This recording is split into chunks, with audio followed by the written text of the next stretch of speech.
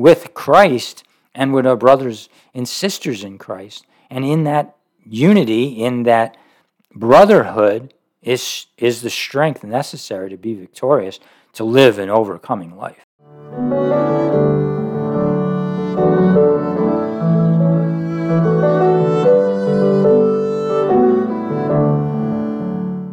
Hello, and welcome to this edition of That They Might Know, a podcast dedicated to proclaiming the gospel of Jesus Christ. I am your host, Dr. William Mazzella, and our teacher is my friend and brother in the Lord, Joe Durso. After enjoying this discussion of God's Word, if you're seeking discipleship or biblical counseling, please email us. Now for today's message. Dear Heavenly Father, I thank you for your grace and your love. I thank you as a Christian person who acknowledges that there is goodness in the one true and living God. I acknowledge that you are God in the person of Jesus Christ. I acknowledge these things because I have a high view of your word by your grace. That your word is meaningful, that it's always true, that it's without contradiction. I thank you, Lord, that this word has been offered, has been presented by the sacrifice of men for centuries who gave their lives to prophesy as a person who has been changed by the grace of God. The prophets of old who gave themselves in persecution by their own people, who resisted and who rejected your holy word because it wasn't what they wanted to hear. And to this very day, now that the gospel's gone into all the world, into all nations, and people prophesy and they speak that word that is written, that is authentic, and they receive persecution more often than not. We recognize these realities, and I pray that you would give grace as I speak. Take me out of the way that people might see Jesus Christ. I ask these things in his precious and holy name. Amen. The name of this message, if that's what we want to call it, or this testimony that I'm going to be sharing, is a testimony of joy. And it's assorted scriptures, but the main scripture is John, the Gospel of John in chapter 15, verses 1 through 11.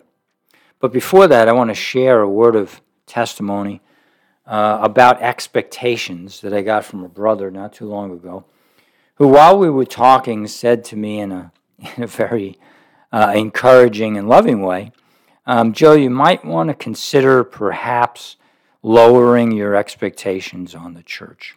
And this is, I must admit, it was a revelation to me, which I've given so much counsel for so long about expectations.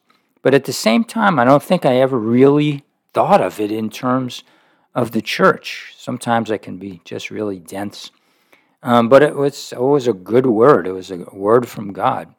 Why? Because expectations, it's easy to put expectations on other people, on situations, whatever it might be, and at the same time be hurting ourselves because our expectations are just, they're not going to be met.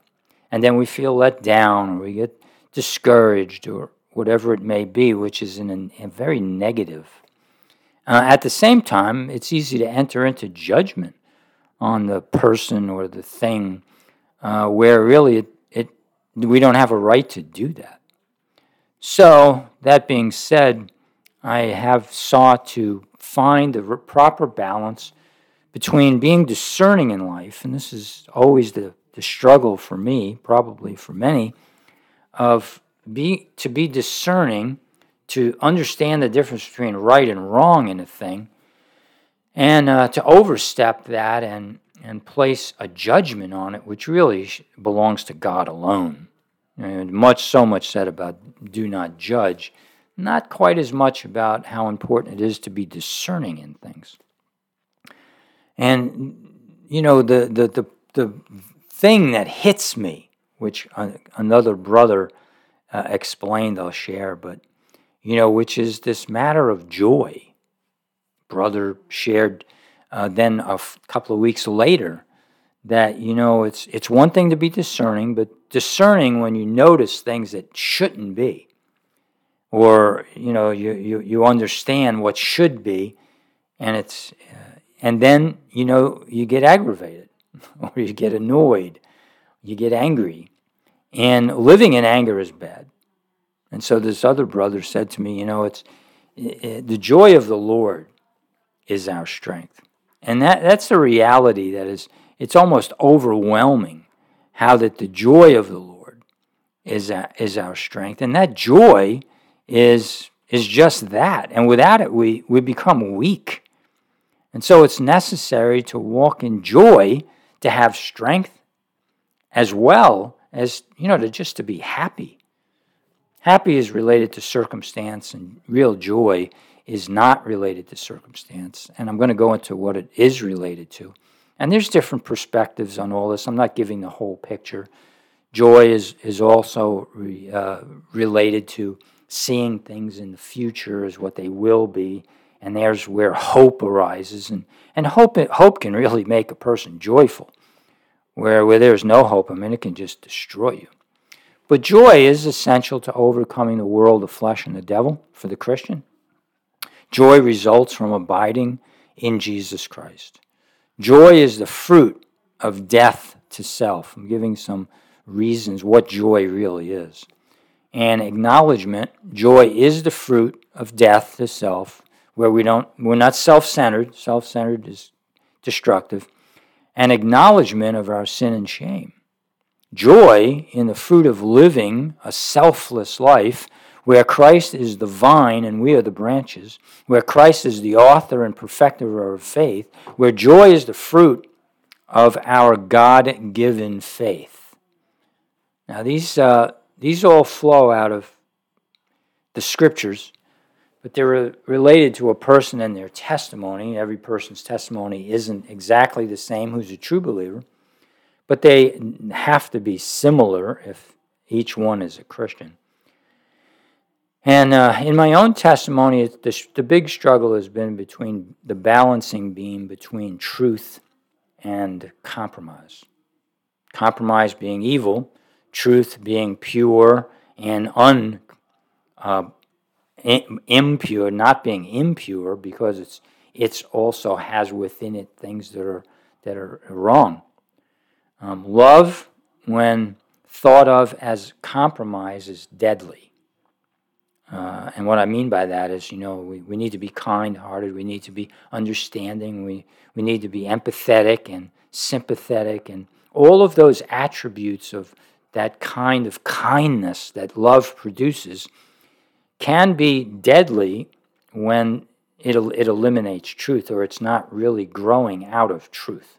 Truth gives love stability, direction, purpose, proper motivation, which is to love God, because God is truth as much as He is love. In both ways, God is truth and God is love. Or He's the source of truth and He's the source of love, spoken better that way. God is love. Love is not God. That's the wrong way of looking at those. That's why you look at it as God is the source. He's a person, and in His personhood is eternal, everywhere present, all-powerful, all-knowing God that He is. He produces characteristics that He has made known, as in love and truth. Now, I'm going to share my testimony in an effort to understand my path to truth without compromise, and this matter of obtaining joy and discernment. I was brought up in the Roman Catholic Church, and I found myself in 1967 watching Billy Graham on TV. And after listening to his message, became just heavy laden with my sin and my shame for my sin, and an awareness that I had not had previously. Of course, guilt, yes. By this time, I'm like 14 years old. And when you do something wrong, if you're aware that it's wrong, it brings guilt or shame. But this was a whole different matter. This wasn't just in my conscience. This was the Holy Spirit bringing conviction of sin to me. And it brought a heaviness and an awareness that was beyond anything I had experienced before that time. So after listening to him, I went into my bedroom. I looked up to the ceiling. And I just said to me, Lord, help me. I didn't understand a whole lot, but I understood I was a sinner. I understood I needed a Savior. And with that confession of faith, with a desire for things to be different, I came to a saving knowledge of Jesus Christ. I was not counseled, not knowing a Christian and only having heard the message on the TV by Billy Graham, to abandon false religions, whatever they might be, and adhere only to the Bible and the truth of the Word of God. And that being the case, I remained for 6 years in the Roman Catholic Church, and sin was curtailed, to be sure, during my high school years. And when people were getting into all kinds of drugs and things, I didn't, by the grace of God. But then after that period of time, not having grown, having never read past Genesis 5 or Matthew 1, where I just reading in these the genealogies, and it was like, it was so heavy, and I gave up. I take responsibility of that because I did give up what was written in the Scriptures. And as a result of that, got into sin to a degree of committing sin, not just in my mind and in my heart, which was sin, but and I really did think about suicide. And the conviction was awful. It was horrible. And at that point, I was brought to a greater realization of sin than I had as a 14-year-old. And I recognized the sovereignty of God, and I recognized my wickedness to such a greater degree. And I was sent by the Billy Graham organization to Calvary Baptist Church in Manhattan. I went there, met with one of the pastors there, and I heard what he said, and I went back numerous times, and I just, he didn't leave me with an option. It was forsake sin, repent of sin, and live for God. And in time, I found another church in New York, in Brooklyn, and began to attend there, and I began to get cleansed through the Word. I began to understand the Word like I never did before. I read Romans, and I saw in Romans there that it was in the past tense. And I went beyond conviction of sin to a cleansing and a justification by faith alone, and terms which I was beginning to grasp and understand, and the sovereignty of God in salvation and the grace of God in salvation. But it was at an elementary level, and it didn't have real depth of understanding. There was definitely understanding far beyond what I had known from my 14th year. But then I began to understand the sovereignty of God, and I heard a hyper-Calvinist teaching on the radio. And hyper-Calvinism is not good. Calvinism goes into the idea that God saves people who can't save themselves. I mean, everyone who preaches the gospel, who says they preach the gospel, who are evangelical, who are born-again believers, they have this notion that they can't save themselves. But what happened to me during those years before I really began to grow in the grace and knowledge of our Lord Jesus Christ was that I was in control far beyond what I was meant to be in control. I was doing my own thing. I really wasn't connected to Christ in a way with understanding, and understanding can only come through a proper understanding of the Word of God, because only the meaning of the Scriptures is the Scriptures. You can put two verses together. You can say, John went out and hung himself, and then you can take another verse that says you go out and do likewise. And those they're not meant to be connected. There's no reasoning between connecting those two and never being told to commit suicide. It's not Scripture. Now, they're both Scripture verses, but poorly used, badly used, wrongfully used. And so I didn't have that kind of education in the Scripture where I was catching the true meaning of the Scripture. Now, I was understood from a Calvinist point of view, the understanding that I could not save myself, that I was lost, that I had actually gone to the place of striking the rock twice, so to speak, or offending Christ twice by having been lost, God bringing me into the kingdom, and then living off the energies of the flesh without understanding the Word of God, without a meaningful prayer life, without submitting to the will of God. As I began to understand what the Bible said, I didn't have any of that. Not making excuses, just explaining that's where I was during those years of my life. And so when I was brought to a new awareness through the Scriptures as I started to read and study, to the testimony and the teaching from a church that was understood in the meaning of the Scriptures, then I began to grow and I began to understand in a Calvinistic way. And I mean that by it wasn't all laid on my shoulders and I had to make these choices, but it was rather God's grace working in me. Then in the late 70s, I came to go to a Bible school, Bible Institute. And in that Bible Institute, I was taught well by men who were godly men who had been missionaries on the mission field in Sudan, with the Sudan Interior Mission, working with lepers and other people groups, and they were godly. Only a godly man can really discern a godly person from just a mere religious person. These were not merely religious people. These were men dedicated to the point of they would have lost their lives for Christ, saw people lose their lives for Christ, and were committed to the gospel of Jesus Christ as it is written in the Scriptures. Now, they weren't full Calvinists. They were, as the dean put it, a 3.5 kind of point Calvinists. They weren't big on limited atonement, and there was issues with some of the Calvinist doctrines.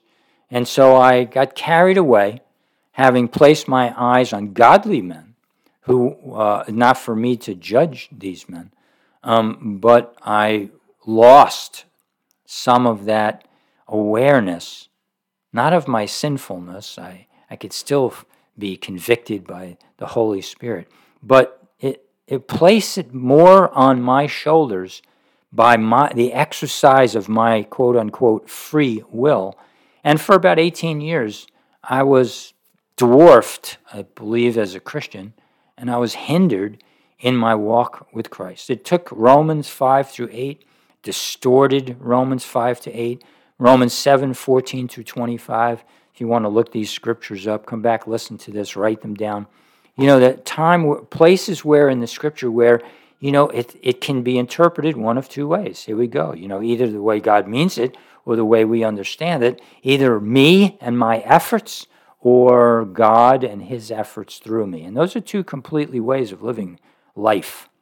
One is entirely Christian, and the other at best is a mixture of the flesh and the spirit. And being freed from that didn't happen until the 90s for me, when I was set free in the truth to understand what I want to share with you today. But there was an ongoing battle, and still is, between these two fronts, one of truth and the other of love, and where that balance is. And Christians, we all, if you're truly a Christian, you have a struggle to discern the battle between truth and love, and how to act in truth and love. And, an observation would be, or an example would be in 1 Corinthians 5, Matthew 18, other places throughout the New Testament, where we're called to be responsible to one another within the church. where if you see a brother sinning or your brother sins against you, and in these places we are to hold each other accountable, to help, to encourage, to comfort, to build up, to edify. How? Why? Because like what I went through at the age of 14, where I was helpless. And we not meant to go through the Christian walk alone. We're meant to walk with Christ and with our brothers and sisters in Christ. And in that unity, in that brotherhood, is the strength necessary to be victorious, to live an overcoming life. So abiding in Christ and His joy make us complete. Abiding in Christ and His joy is made complete when we abide in Christ, would be a better way to put it. So in John 15, 1 through 11, to give more understanding to what I have been through and how I got to where I was, it says this, 1 through 11. I am the true vine, and my Father is the vine dresser, or the caretaker. Every branch in me that does not bear fruit, He takes away, and every branch that bears fruit, He prunes it so that it may bear more fruit. You are already clean because of the word which I have spoken to you. Remain in me, and I in you, just as the branch cannot bear fruit of itself, but must remain in the vine. So neither can you unless you remain in me. I am the vine, you are the branches. The one who remains in me and I in him bears much fruit. For apart from me, you can do nothing. If anyone does not remain in me, he's thrown away like a branch and dries up. And they gather them and throw them into the fire, and they are burned. If you remain in me, and my words remain in you, ask whatever you wish, and it will be done for you. My Father is glorified by this, that you bear much fruit, and so prove to be my disciples. Just as my Father has loved me, I also have loved you. Remain in my love. If you keep my commandments, you will remain in my love, just as I have kept my Father's commandments and remain in his love. These things I have spoken to you, so that my joy may be in you, and that your joy may be made full. Now, as we go through this, I'm going to take it verse by verse, give a brief explanation of these verses, in order to understand where Jesus is going. He's telling this whole matter of what takes place with the vine and the branches, and the abiding and the connectedness between the unity between Jesus and ourselves, between him and the Father, all for this reason, and the reason is about having joy. And since joy is our strength and our ability to overcome the world, the flesh, and the devil, Jesus is explaining here how we get that joy. Jesus' reason for speaking, verses 1 through 10, is found in verse 11. These things I have spoken to you. He's given us the reason. So that my joy may be in you and that your joy may be made full. Made full is plero in the Greek, meaning to be full, or filled to individual capacity. That is, to the extent it is appropriate. We are never filled with all of God. We are filled with the fullness of God, meaning we are full. A person cannot, that would be like an eyedropper trying to contain the oceans of the world. It's not going to happen. But a person can be filled with everything necessary to know God, to experience God, to be obedient through God. And this is what he means by, look, this is where we're going. You want joy? You want the joy that makes you happy and contented and peaceful rather than complaining and striving and depressed. The joy comes from being connected to Jesus Christ. To be filled with the Spirit of God, as in Ephesians 5:18, where it says, be not drunk with wine wherein is excess, but be filled with the Spirit, is to be completely controlled by God, not influenced by evil, compromised, or deceived by demons, ourselves, or a well-meaning or not so well-meaning brother. To be controlled, to take on the fragrance, to be obedient to God, is to be filled with His fullness. Therefore, as we consider Jesus' teaching from verses 1 through 10, we will do so understanding that Jesus' purpose is for a joy that is complete in Him. A joy that is complete in Him. Jesus begins by saying, I am the true vine. The world is an expression, a symbol of the spiritual world where God is the source of all things. The world, I'm looking out my window and I'm seeing trees and grass, and they grow. And all things were made by Him, and in Him all things consist. They're held together. By God, because He is the source of all things. As the vine is the source of the branch. And apart from the vine, the branch dies. It withers, it shrivels up, it has no life in it apart from the vine. The true vine is the source of eternal life. Scientists can explain biological life to a degree, but only a regenerate and spiritual man can accept God as the eternal life. For this reason, John wrote, quote, what was from the beginning, what we have heard, what we have seen with our eyes, what we have looked at and touched with our hands, concerning the word of life. And the life was revealed, and we have seen and testify and proclaim to you the eternal life which was with the Father and was revealed to us.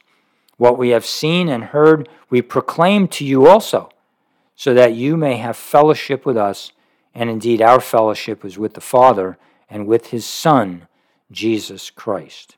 Those are verses 1 through 3 from 1 John chapter 1. And then in verse 4, John says it again, these things we write so that our joy may be made complete. Same idea, fullness in Christ, being filled with the life that comes from the vine alone. When we become connected to the eternal life, then joy is possible. The disciples walked with Jesus for 3 years, and like myself, I more like them, were torn to shreds when they were full of their own knowledge and their own thoughts of who they thought they were. They were going to sit on thrones. They had all these promises were true from Christ, but then they wanted to sit on His right hand and His left hand. They wanted importance. They wanted to be better than one another. They just walked in sin until Christ went to the cross, and then they saw themselves emptied at the cross because they had a fuller awareness of just how wretched and wicked and sinful and unfaithful they were. And that's meant to happen in the life of every Christian. We're not meant to walk in sin and to be full of ourselves, but to be full of the Holy Spirit of God who alone brings joy. The thought of death is depressing. The possibilities or realities of suffering in this world produce sorrow and hopelessness. But eternal life produces joy.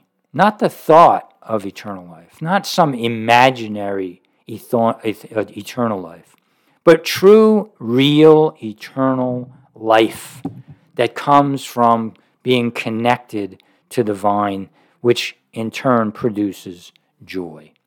So let us look at the points between 1 through 10 in particular.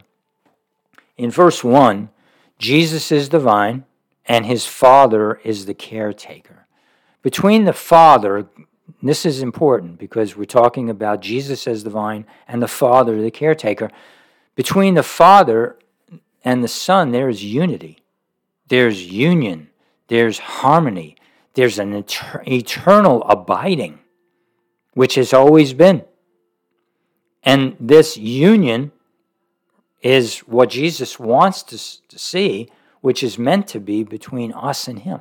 Those who've trusted in Jesus Christ, who've placed all their faith not in themselves, but in the Lord Jesus Christ. When we see one, we see the other.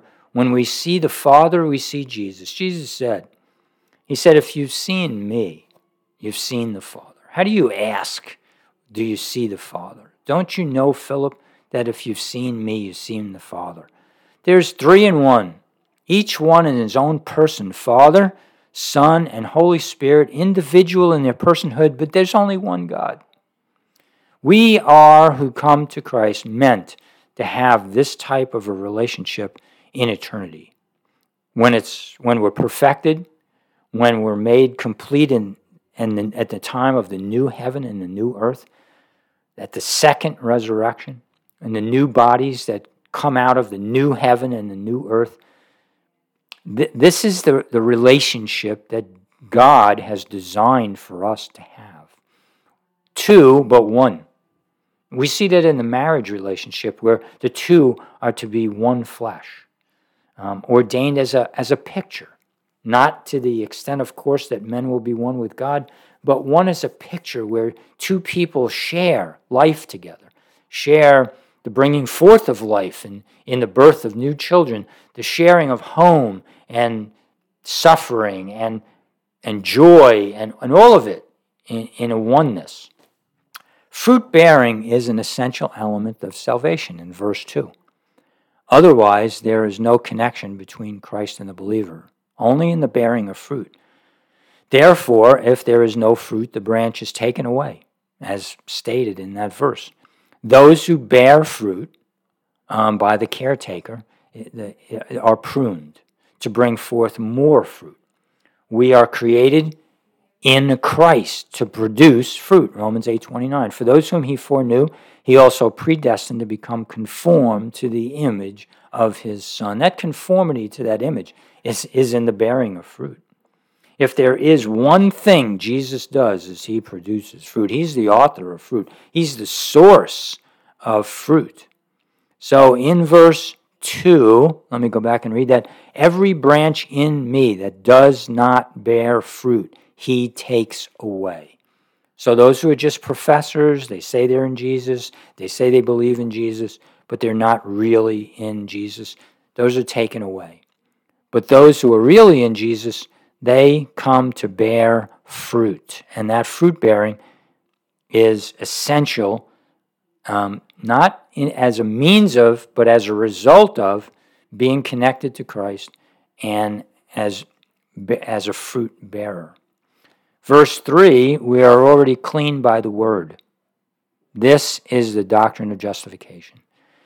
It's something that's done by God in us. It's done in the courtroom of God. It's done in reality, in God's heart, which is really the only thing that matters. And so there's a cleansing that takes place. He sees it, he recognizes it, he knows those who are his. And so when he sees the Christ, he sees the believer in Christ. Covered, cleansed, made pure and holy. Not in practice, but in justification, in mind. When the Christian passes from this life into the next, he's made completely pure and perfect at that point, according to the Scriptures. But in this life, there is imperfection. In verse 4, we are then admonished to remain in Christ. So the cleansing has taken place. We are responsible to God to live godly lives. For this purpose we have been created, as in Romans 8:29, to be made in the image of Christ, and therefore we are admonished to remain there, to remain in Christ. Not go off and just live life in our own head, in our own mind, in our own heart, as we see fit. No. It's to be in prayerful communion with God daily, rise early, start with God, pray, and in that condition, in that place, live in Christ. The believer's will is set free at salvation. It is not an act of the believer's will prior to salvation, But post-salvation, it becomes a dual decision because we've been set free. Now, let me explain it two ways. Number one, we are set free because of a love for God. Prior to salvation, there's no love for God. We are told, as in Romans 3, that we hate God. And in Timothy, we're told by Paul, haters of God. That's the condition of the world. We've been severed from God when Adam fell in the garden. He had gone making fig leaves, and he's running away from God. There's a distance. Why? Because God will have nothing to do with sin. His grace saves sinners. By His grace, people come to know God. They come to know God through Jesus Christ and the offering there. But apart from that, there's distance. There's a barrier. Now, a person who understands the depravity of men, the wretchedness of men, the wickedness of men, not in a way like, yeah, we're kind of bad, we're kind of good. Now I understand that that's the way we appear with all our hypocrisy and our cultural understanding of how we should live, and some fear of God that's placed there by religions and, the gods, and all of that being true, and that being the way people live, we give off an appearance of being really better than we are. I know a lot of people in the church today wouldn't want to hear this because we're made in the image of God, but that's a broken image. It's more broken and more devastated than many Christians are willing to acknowledge, let alone people in the world. People in the world think they're good. Convincing a person that they're wicked and wretched is the stumbling block of the cross and of the gospel. No one wants to recognize they're bad. They want trying to be good. But the reality is we are idol worshipers. And as Calvin put it, we're an idol factory. That's what we do. We make idols all the time. So salvation begins when we're given a new heart, according to Hebrews 8 and 10 and Ezekiel, when God comes and takes the heart of stone out of our flesh, and He places a heart of flesh in our bodies, in our souls. And so we begin to love God. That's the beginning of our will being set free. Before that, we can't make not only a good choice, but a good choice for the right reason out of a love for God. That's big. That's huge. So in Philippians chapter 2, we're exhorted by Paul, work out your own salvation with fear and trembling. Why? Well, he says, for it is God who is at work in you, both to will and to work for His good pleasure. Now, the person who's come to Christ has been set free by the giving of God by His grace and His sovereign choice to choose a person to come to salvation and do this by placing a heart capable of exercising godly faith. Now hear this. God is not unjust if He were to condemn the whole world and send everyone to hell. This is something an unsaved person and a very badly confused Christian, which I was for 18 years, doesn't understand. In my heart, I knew, and I would say things like freedom, free will is an illusion, because I knew in my heart, even before I came to a full understanding of what the Scripture is talking about, that man is wicked. I was wicked. I am still wicked, if not controlled by the Spirit of the living God. There's a wickedness that's there, and which makes impossible the unconverted person to exercise free will. When it says in Philippians, both to will and to work, the word for will is ethelo, or thelo, to will, wanting what is best because someone is ready and willing to act. It is commonly used in the Scripture of the Lord extending, get this, His best offer to the believer, wanting to birth His persuasion or His faith, that's God's, in them, to which also empowers, manifests His presence, etc. Now, this is by Greek scholars that have written this about this particular word used for the will. And the verse taken from a part of that word, ethelo, which also conveys the idea of this will, is found in Hebrews chapter 10, verses 36 to 39, where we see God's inbirthing this persuasion, this will, thel is the word in Greek, this faith. And so in Hebrews 10, 36 through 39, we read these phenomenal words, "For you have need of endurance, so that when you have done the will of God, you may receive what is promised. For yet in a very little while, he who is coming will come and will not delay. But my righteous one will live by faith. And if he shrinks back, my soul had no pleasure in him. But we are not among those who shrink back to destruction, but those who have faith for the safekeeping of the soul."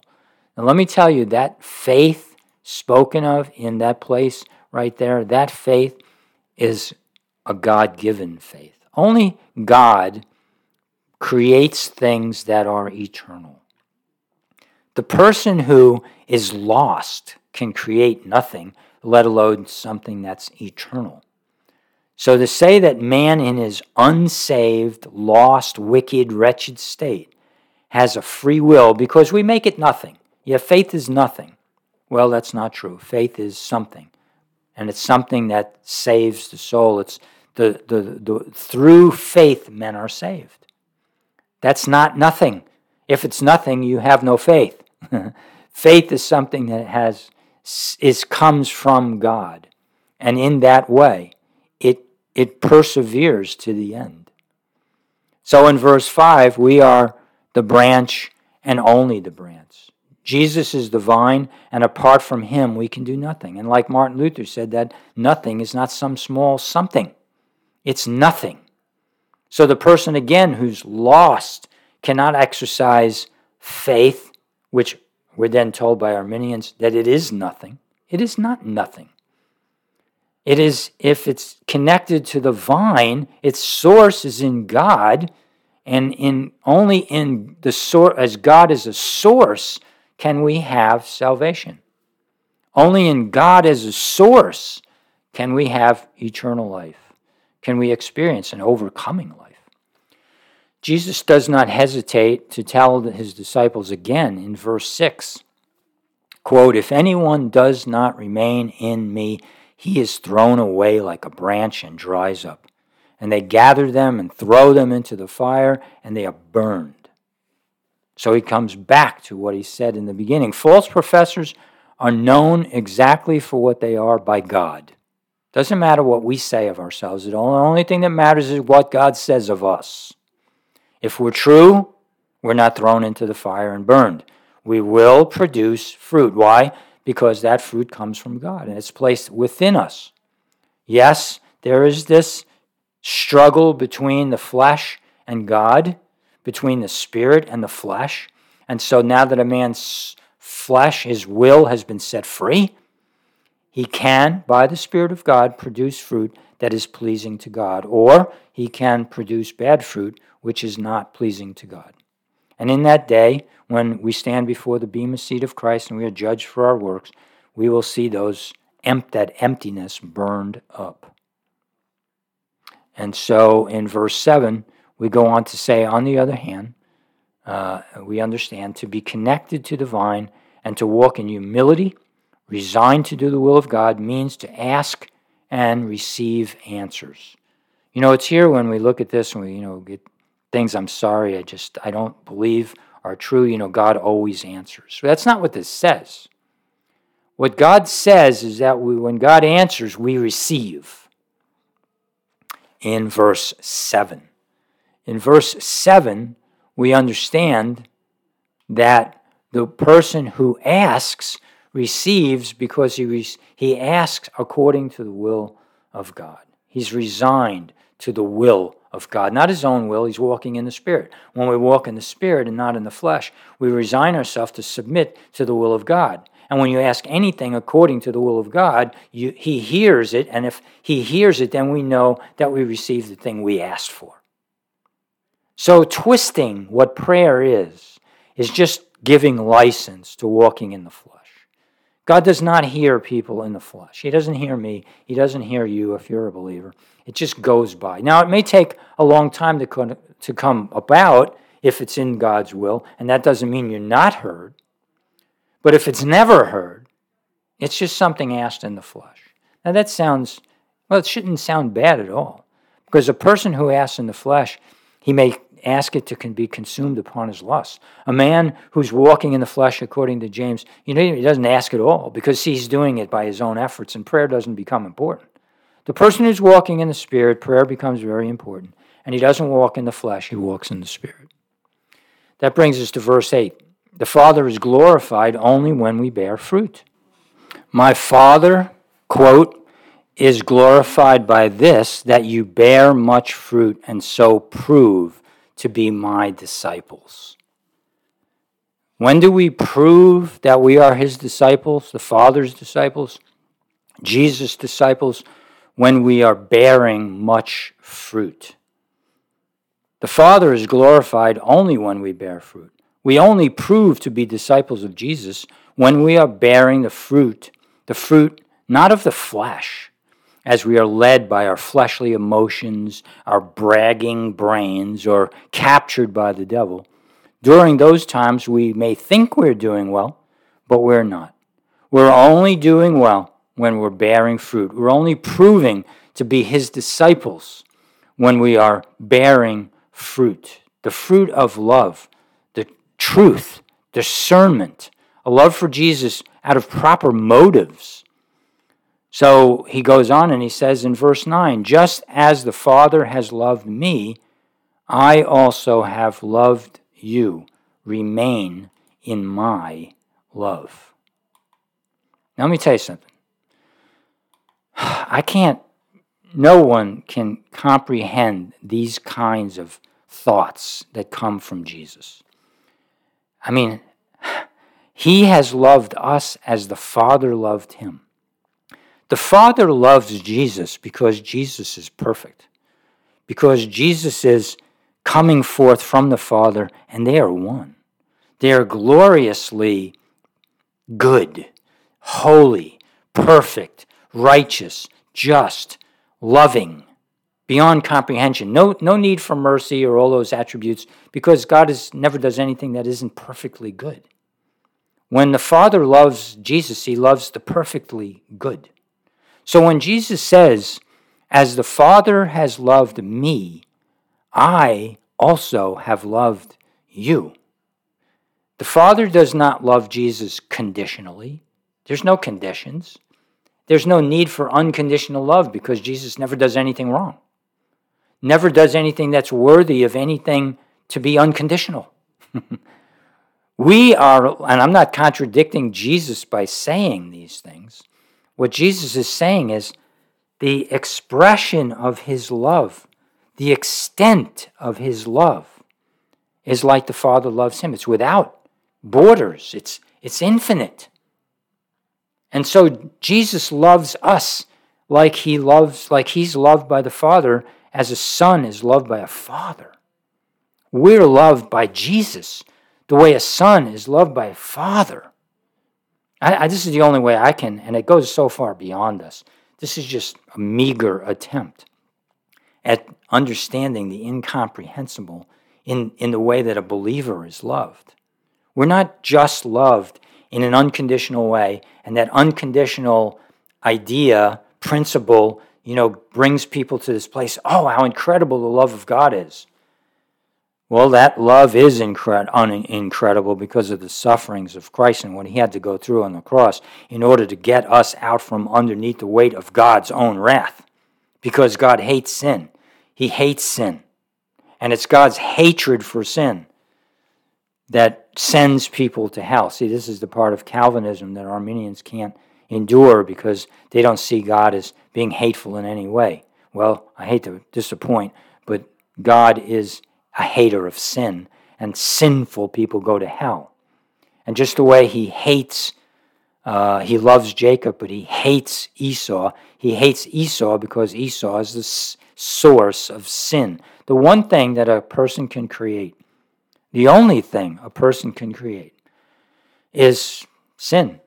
Because God has never created sin. He doesn't want to create sin. He hates sin with a holy hatred we can't understand. And so the idea that we send ourselves to hell because of some dubious free will it's ludicrous. It's not biblical. It's not correct. So we understand, number one, that Jesus loves us the way he is loved by the Father. It's an incomprehensible love. In verse 10, where he says this, if you keep my commandments, you will remain in my love, just as I kept my Father's commandments and remain in his love. Now, in order to keep the Father's commandments, he had to become sin. The last thing that God wants to experience is sin. Jesus did not experience sin as a sinner. He experienced sinner as one under the consequences of sin. He took sin upon himself to bear the consequences. He didn't bear the consequences by God being removed from him. He bore the consequences of God's hatred for sin. It's seen in shame in Hebrews chapter 12. Despising the shame. And so the shame is what people feel when they recognize that they are hated by someone else because of some wrong that they did. In this case, it's the one who matters. It's Almighty God. So Jesus experienced the shame of sin. He became sin for us.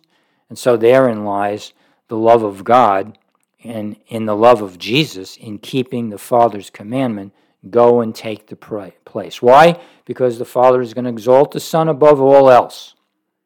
The Son gets all the glory. The Son gets glory. He doesn't get all the glory. The glory that Jesus gives the glory back to the Father. It's always about, there's no exclusiveness in the Trinity, in the Godhead. It's all inclusive. And just that way, Jesus is including us. He's the vine, we're the branch. He's love, he's the source of love, and he gives it to us. He gives us the ability to submit to the commandments of God, even though it's not what we want to do. What we want to do is we want to go our own way, and we want to submit to our own wills and our own fleshly lusts and our own selfishness and our own pride and our own immorality and all of it, covetousness and jealousy, all of it. But the one who keeps the commandments, how? Through the presence of the Holy Spirit, through being connected to the vine. When all of this is complete, then verse 12 comes into view. These things I've spoken to you so that my joy may be in you and that your joy may be made complete. When the joy is made complete, and I'm seeking hard right now to experience this in my own life, when the joy is made complete, I don't have to stand in judgment. I need to be discerning. I need to discern all the time right from wrong in the church, especially. Judgment begins in the house of God. And so we need to always be discerning these things. And so we need to stand obeying the commandment. How? By discernment. But once the discernment is there, once the joy is there, the expectations can be lowered as we walk in love. And as we walk in love, we keep the commandments, and as we keep the commandments, we're filled with joy, and it's a victory cycle. We turn a vicious cycle, or God turns a vicious cycle into a victory cycle. And so Hebrews 12, 1 and 2, which I mentioned a minute ago, therefore, since we have so great a cloud of witnesses surrounding us, let us lay aside every encumbrance and the sin which so easily entangles us, and let us run with endurance the race that is set before us, fixing our eyes on Jesus, the author and perfecter of faith, who for the joy set before him endured the cross, despising the shame, and is set down at the right hand of the throne of God. Let's not forget this verse, like so many other gems in the Scripture. Like it's His will and work within us. It is His faith. How do we know that? Fixing our eyes on Jesus, the author. What's the author? He's the creator. He's the one who puts it down on paper. He's the one who creates. He's the one who puts it in the minds of other people. What does He put in the minds of other people? Faith. Faith becomes real, active, perfect. It becomes presentable to God. It gives God pleasure. It's pleasurable. Why? Because He's the source. If your faith is your own free will, then how is God the source? Only in a Calvinistic form of theology, and I'm not trying to push Calvin. I just read the Institutes. If you haven't read the Institutes, you understand that Calvin loved God. And because he loved God, he came and he would not deny the sovereignty of God, or that God is the source of all things, like James says. All good things. What good things? Well, here it's faith. Faith comes from the one from whom all things come. It comes from God. And therefore, in this way, we understand that our salvation is God is the source of it, not we ourselves. Go down this road, and you'll find yourself more free than you ever have been before. You'll find yourself walking in the truth, and the truth shall set you free. Dear Heavenly Father, I thank you for your grace once again. I thank you for your love. I thank you for your goodness. I thank you for your righteousness and your holiness, for all the fruit of the Spirit, love, joy, peace, forgiveness, all the fruits of the Spirit. I give them, I praise you for these, because you're the source. I am not the source. You are the only source. And so I pray that all those who might be listening, who might hear these things, would believe them, would benefit from what the Word says about Jesus being the source of all things, including our faith and our so-called free will. Dear Lord, give understanding in this matter of the will. Allow people to understand that God, we are nothing without God. Lord, I know we are nothing without you. And we can't exist, we can't have life in any way. I pray that you bring to the understanding of my hearers who belong to you, and those who may hear this who are lost, the understanding that, Lord, apart from Christ, we're not just nothing, we're wicked. We despise God, we hate God, we're willing to do anything to destroy God, which is proved on the cross. Sorry, Lord, for having had a heart that would nail you to a cross. But Lord, knowing that, you went anyway. And you chose those whom, according to your right to do with your creation as you will, you extended yourself to suffering in imaginable way. And you did that because you chose to save some, when we all should have gone to hell. I don't understand. I can't comprehend why you did such an unbelievably great thing, except that you're great. I mean, you call yourself good because you're humble. I mean, there are words that could be used to explain who you are, which we couldn't even comprehend. And in that lack, Lord, fill in the lack, not intellectually, but in our hearts. Fill our hearts with a love for you that will cause us to be obedient, so that you can be pleased, so that our being disciples will be proved, and you will be glorified. In Jesus' name I ask it. Amen.